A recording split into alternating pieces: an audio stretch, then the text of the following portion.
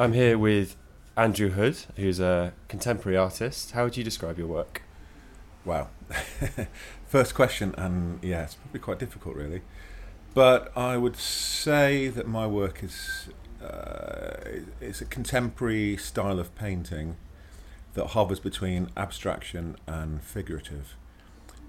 But the fundamentals of it is definitely figurative in the sense that I am quite traditional, so I draw a lot. I draw on location, so everything filters down from sketches, really. But to describe it in a couple of words is quite tricky. But definitely contemporary. And as I say, it hovers.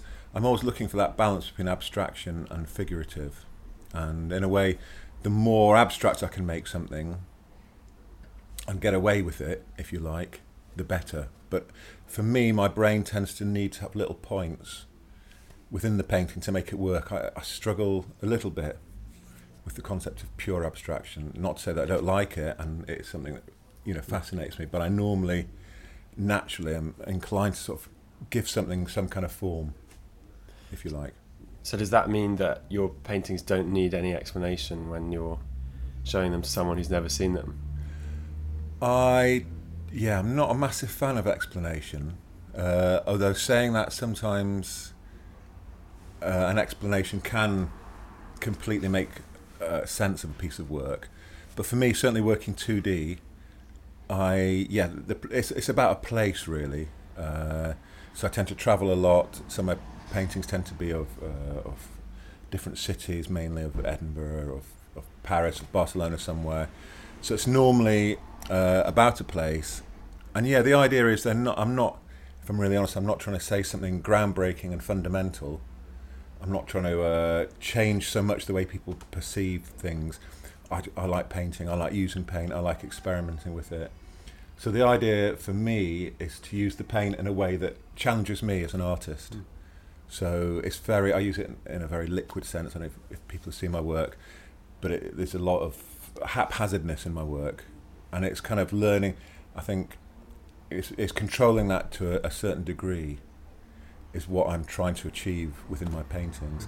And at the same time, I'm trying not to control it, because sometimes the most beautiful things happen when you don't. You just pour some paint on a piece of board, and that in itself is a thing of beauty. It's just, is that enough to call a painting? It's like, when does a big puddle of paint become a work of art? It's quite an interesting question in a way. So when you start off on a painting, do you know how it's going to look when you finish? Sometimes, yeah, if I'm honest. If I'm painting towards a show, I kind of have maybe a drawing or two with quite a lot of detail, and I have a fair idea of how that painting is going to evolve. I kind of have a way of working, so I'm able to create a scene in a certain way, paint the buildings, paint the figures. So sometimes, yes, very much so. Although, when you're going along, you have to kind of adapt. But then sometimes, for me, the most interesting work is when I don't really know how it's going to develop. Like, I've been painting London quite a bit recently, and I tend to have buildings at the top, a river in the middle, and some buildings at the bottom, and some boats in between, because it works as a composition. It works very well. But for me, it's more interesting. It's like how you can change that. Like I did a painting last year, and I let the paint flood across the middle bit, which was the river. And it doesn't make sense, because it's like everything's becoming mixed into one. But as a painting, it worked. But it's kind of getting your brain to let that happen. So you think, that looks good, so I'm going to leave that. But there's a tendency to try and get it back to the scene that I had in mind, which is not. I wouldn't say it's a bad thing, but sometimes you have to let the paint do its thing and go with it. Have you always worked with paint in the same way? Not at all, no. So when I studied illustration at university, and then I suppose, if I'm honest, I was a little bit conservative in the way I approached painting, and a bit, I wouldn't say boring, but my ideas weren't very exciting. I guess I looked at very traditional painters, and I wanted to follow in that mould. Whose paintings were you trying to emulate? When you're younger, everyone likes the Impressionists and the very cliche things, and I'm not saying that that's not amazing stuff, but I looked at that, and then Paul Klee was a big influence. and I guess I just, my mind was in that mold. I couldn't see anything differently really, and it's not a bad thing. But I think a lot of people are like that. You just like a certain sort of art, and you want to paint it in a certain sort of way, and you don't really challenge that. And then one day, people used to say to me sometimes, "Is this your work?" They were quite surprised at it because I'm a big guy, 6'4", and they'd look at these quite delicate paintings and go, "Is this you?" And I was, "Yeah, it's me. What's wrong with that?" And then after a while, I thought perhaps it's not me. Perhaps there's more to come out. So I just started to experiment a bit more, and I looked back at my old drawings, and I realised that some of them were quite interesting, and I wasn't seeing what was good about my own work. So I really analysed my own drawings, and I thought, there's something different about these. I'm not exploring, I'm not developing these drawings in the way I should do. So I started concentrating on that more and looking at me as opposed to looking at someone like, Sargent or Whistler. I thought, I'd look at what I do. And then that also opens your mind as to what you look at outside other people's work. Because your work, I would say, is quite a long way from illustration now. It is, almost at the other end of the spectrum. Yeah, I was never a good illustrator. There was a lot of people in the course who could illustrate very well. It was a natural thing for them. For me, I struggled. But to be fair, the lecturers at university let me do my thing, so they could see that I wasn't a great illustrator. But I guess they thought I had a little bit of talent as a painter, so they tended to let me just paint, which was quite good. So straight after graduating, what did you do? Did you manage to make some money off your art straight away? I was very lucky because I won an award at university, and part of that award was to offer me this exhibition in a sort of an arts club in Liverpool, and then I got an exhibition in Chester, all to do with the same sort of award. And that I'd never even thought of being an artist really, and the shows went well. And then I sort of spent a year doing a postgraduate course, learning how to kind of set this up into a business. And for a while, I used to paint watercolors and did a little bit of illustration and did some greeting cards, which hopefully have all been sold now. No one can see them because they were a bit on the greeting card side of things, a bit twee, Yeah. But it made some money, and I used to actually do handmade cards and take them around to shops, sell them. So any way of making money really was what I did for a while, which I think in a way is quite a good thing because you learn how to deal with people and you have to sort of survive. But gradually it kind of changes. So at the beginning you're kind of desperate for a show, you're desperate to get into a gallery a little bit, and then it's all about the galleries being the important thing. And then as you become more established as an artist, you realise that actually it's the artist that's the important thing. And no disrespect to the galleries, but they're selling our work, but it is the art that is fundamentally important.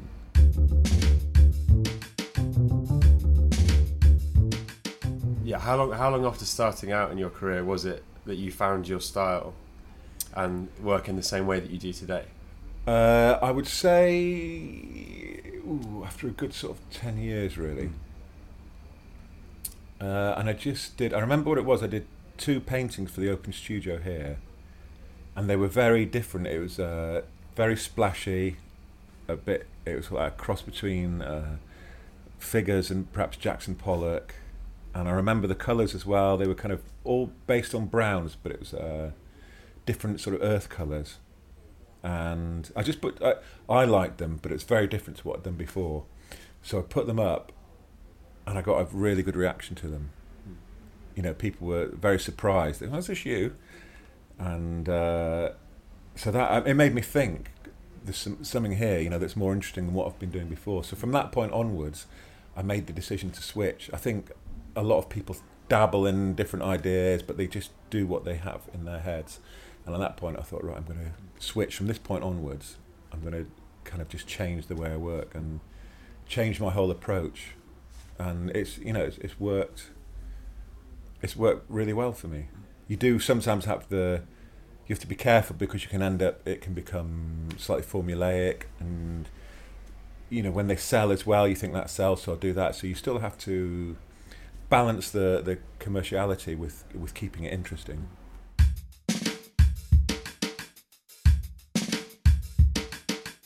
So when you're showing in a gallery, do you find it difficult to hear people's opinions on your work, or do you like to go and talk about it with them?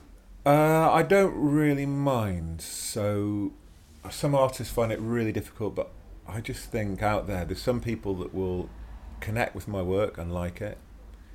Some people will like it because they think it'll go well in their room, with the colour arrangement. That's what happens in reality. And some people won't like it. So for me, it's like, I like it when I sell to certain people, occasionally sell to a musician or someone who wants some inspiration. And that for me, it's great. But at the same time, if someone doesn't like it, I'm more than happy with that. Like my mum is, she says, "Oh, your painting's gone a bit strange, darling." It's like, what happened to those lovely French scenes? And that's just what I do now. She doesn't like them as much, but you're not going to please. You're never going to please everybody. Yeah. And so I don't really worry too much. Occasionally someone says something you can't help but think, "Oh God."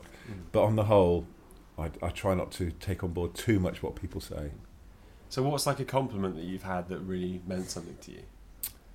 I don't know really. I had, I suppose there's a musician bought one last year, and it was quite an outlay for him. So it was much more than he wanted to spend. But I chatted to him, and we had sort of similar musical taste. And it was just the act of him wanting to buy this piece. He said he liked it, he said some nice things about it, but it was more the act that, he'd gone to this effort, and I was glad that, he got this painting. I thought, it's a nice connection, we've got some common ground, but also he's made this effort to kind of, to stretch his budget to buy it, and I thought it means something to him. For me, that in itself was like a nice compliment. It was like an affirmation, so I was really pleased about that. Yeah. So what about influences and things like that? Do you still find art you see now or music you listen to can change? Because you said you've been working in this style for a long time. Does it still get changed here and there by people's opinions or by something you've experienced? I don't think people's opinions change it, but I think the way I think changes what I want to do. So I'm always looking for this. How could you say? It's not like I'm not looking for the ultimate painting, because I just don't think that happens. And also, if you do the ultimate painting, you've got to do another one. So it doesn't, I see paintings as sort of transient. It's you do them and then they get home or they get painted over. I think that's a really important thing for me to think of. So I'm never too precious with it. What do you listen to or see read about? So music's an important thing because it just helps me get in the zone. So I like listening to particular types of music, jazz, trance, just something that I find that it's really weird if I'm listening to funk. I paint quickly. If I'm listening to something quite ambient, it gets me in a particular mood. That's very important. And then obviously I see, I'm always looking at art, so things do influence me. But in a way, the kind of painting I quite like at the moment, I have liked for the last few years, is very, very simple painting. I like going, there's a place in France called the Mater Foundation, which shows, it's kind of shown a lot of people over the years, Picasso, a lot of well-known names, but there's also a lot of lesser-known French artists, and they're very minimalist in their approach. And I like that. I think it's quite a hard thing nowadays to make a living from that. It'd be very difficult. But they just literally use a large amount of paint, but maybe one colour or two colours on a canvas, and that's it. And I always think, for me, it's powerful. You walk into a gallery and there's one big canvas with one big red mark on it. Yeah. And for me, that's really powerful. It's like they're saying so much with that. And there's millions of people out there putting a million marks on a canvas, and you think, well, that's basically not working. But this one thing is making a statement, even if it makes people angry. Yeah, I often find it interesting to ask people what they think of the classic argument of, "Oh, I could have done that," or "My child could have done that," or something. Yeah. What would you argue to those people? It's up to them. I just think I did put a painting on. It was used for a show once, to advertise a show, and it was quite abstract. And somehow it went viral. This sort of hatred of this painting, and people were saying things like, "My dog could have vomited that up. My kid could do it," blah blah blah, and then it just spread. And I probably should have used that more to my advantage, and Max Clifford would have done. And he's not a very popular chap at the moment, is he? Maybe not him. But you could have used that to create a bit of interest in the painting, but I couldn't be bothered to sort of start getting into arguments with these people. But it was amazing about the hatred towards this picture. And I thought, it's not even that abstract. You know, go to my website, there's thousands of drawings there. It's quite clear that I can draw. So why this hatred towards this painting? It's fascinating. And then I nearly invited everyone to the show and said, look, if you really hate this painting, come along and meet me and chat about it. And then I sort of Googled them on Facebook and thought perhaps I better not invite some of them. Yeah. They look like kind of people. They wouldn't mix the words. No. But it's amazing, you know, it's like... but the thing is, I think painting has to create a reaction. And, it, you know, sometimes people get angry, but then it's about an artist making a statement. So I remember I went to the Pompidou Centre and I took my mum and brother there, and I absolutely love that gallery, it's amazing. But there was one room that was just a room and all the walls had been covered in underlay, felt. And, you know, for me, it didn't really do it for whatever reason to connect with me. But there's a couple of French guys in there and they were talking about how profound it was and all the meaning of it. And my mum walked in there at the same time and she just couldn't believe it. And she got the giggles. Really? Yeah. I mean, hysterically, she was in the room absolutely giggling away. I wonder if the artist had that as a possible reaction in mind. I don't know, I just thought, in a way, it's got to be a good thing. She thought it's ridiculous. She thought she couldn't believe this was art, and she was sort of annoyed and laughing at the same time. And then these two French guys thought this was the best thing since sliced bread. So I think it's when people create a piece of art, it is about having a reaction. And it's different. Sometimes people react to it, and I guess some people have an emotional feeling, which is sort of appreciating art on a different level. It's funny because it's quite claustrophobic, you know, and I don't care either way. I thought it didn't really, but it was amazing how much my mum and my brother hated it. Yeah. And how funny they thought. They're just hysterically laughing that this could be art. But then this year there was a piece which was made up in, I don't know if it's the same room, but it was made up entirely of earpieces from iPads. Yeah. And you walked in and you didn't notice this at first. It's like a giant white tree with really cool lighting. And I thought I really liked that. It was a good piece. Just because it was using something that putting something to a different use, I guess. Yeah. But that connected with me. I walked in and I thought, wow, this is powerful. I think a lot of what annoys people is the perception that it didn't take much time to do.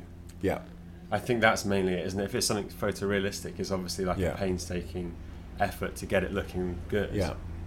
But if there's just two colours on a canvas, it might have taken them like a Mark Rothko painting takes, sometimes months for him to finish. There's layers and layers of paint, but it looks like you could have done it in an hour. Yeah. To the untrained eye. Yeah. But I think sometimes people do them in an hour. They do them in a minute. If you get a load of paint in a tub and throw it on a canvas, that's it. It's one act. But then when you say it like that, it's one act. Now, is that act important enough to make that a really important work of art? And it can be, I guess. And I quite like it when it annoys people. I think it's good. If they get annoyed by it, I get really annoyed by some of the things they do, which, whatever. But I think if people get annoyed by it, that's fine. It's good. It's kind of provoking a reaction. I mean, there is an issue sometimes when you think that it's got a big price tag on it. Is someone going to spend millions of pounds on that? But that's the way of the world. Because I really don't like Damien Hirst's work. I think, and I like it even less so as his career's gone on, and it gets to the stage where he's not even making it himself. No, he doesn't know. And I just think he's the most, other than like David Hockney, the most wealthy living artist in the country. And he's sort of... Maybe he'd come and buy Jamaica Street Studios for us. Yeah, come and invest some of it here. But yeah, I think that's what makes me angry, is that it's so far from his own... It's a tricky one because he, in a way, he kind of helps prop up the art market. And since he's been around, the whole art market has changed. Since all the young British artists, so the art now is a big industry and it's not really regulated. It's tricky. I mean, when someone says Damien Hirst, the first thing I think of is the shark in formaldehyde. Yeah. So you think that was done 30 years ago. So you kind of think that it's an iconic piece. It's going to be there forever. When everyone says the name David Hockney, I think of a swimming pool, a bigger splash. And it's just, I always think you measure an artist on their greatness, but it's the one thing they've done that people will know forever. Mm-hmm. Just one thing. And so with Damien Hirst, you'd have to say, he did the shark and the cow. And then since then, he's been doing different things. And yeah, he does make a ridiculous amount of money. And he's completely changed the way the art market works, I guess. Has he? I don't know, single-handedly, maybe. But that's just the way of it is, it's, in a way, I kind of think some people don't like him, but I think he has created such an interest in art that it must have probably benefited me. People buy art more. People talk about it a lot more than they did 30 years ago. I suppose he sparked a lot of debates. He sparked a lot of debates, yeah. And he's doing something different, you look around for artists today and there's not lots of them who are out there. It's, a lot of the well-known artists, they're well-known within the wealthy circles because they're the people that buy the work. But beyond that, there's not loads of art reaching out to the public. And his work is, like it or not, or Banksy, their work is where, a very successful artist is in touch with the public. And do you have a piece of work you've done that you consider to be your sort of signature piece or something you like to be remembered for? No, not really. It's really tricky. I mean, there are pieces I've done sort of throughout time that I probably should have kept more work, but I've kept a couple of pieces aside. There are pieces I've done I think that have been like a breakthrough or done something that surprised me. There's stuff in my sketchbooks that I like. It's almost like I've done them and it's those days where you create something you didn't really expect. Something happens that you didn't expect to happen. And but in terms of one iconic piece, I kind of guess maybe that's still to happen. We'll see. Does it feel like you're working towards it? I feel like I have ideas, that I'm always working towards, and it's just around the corner.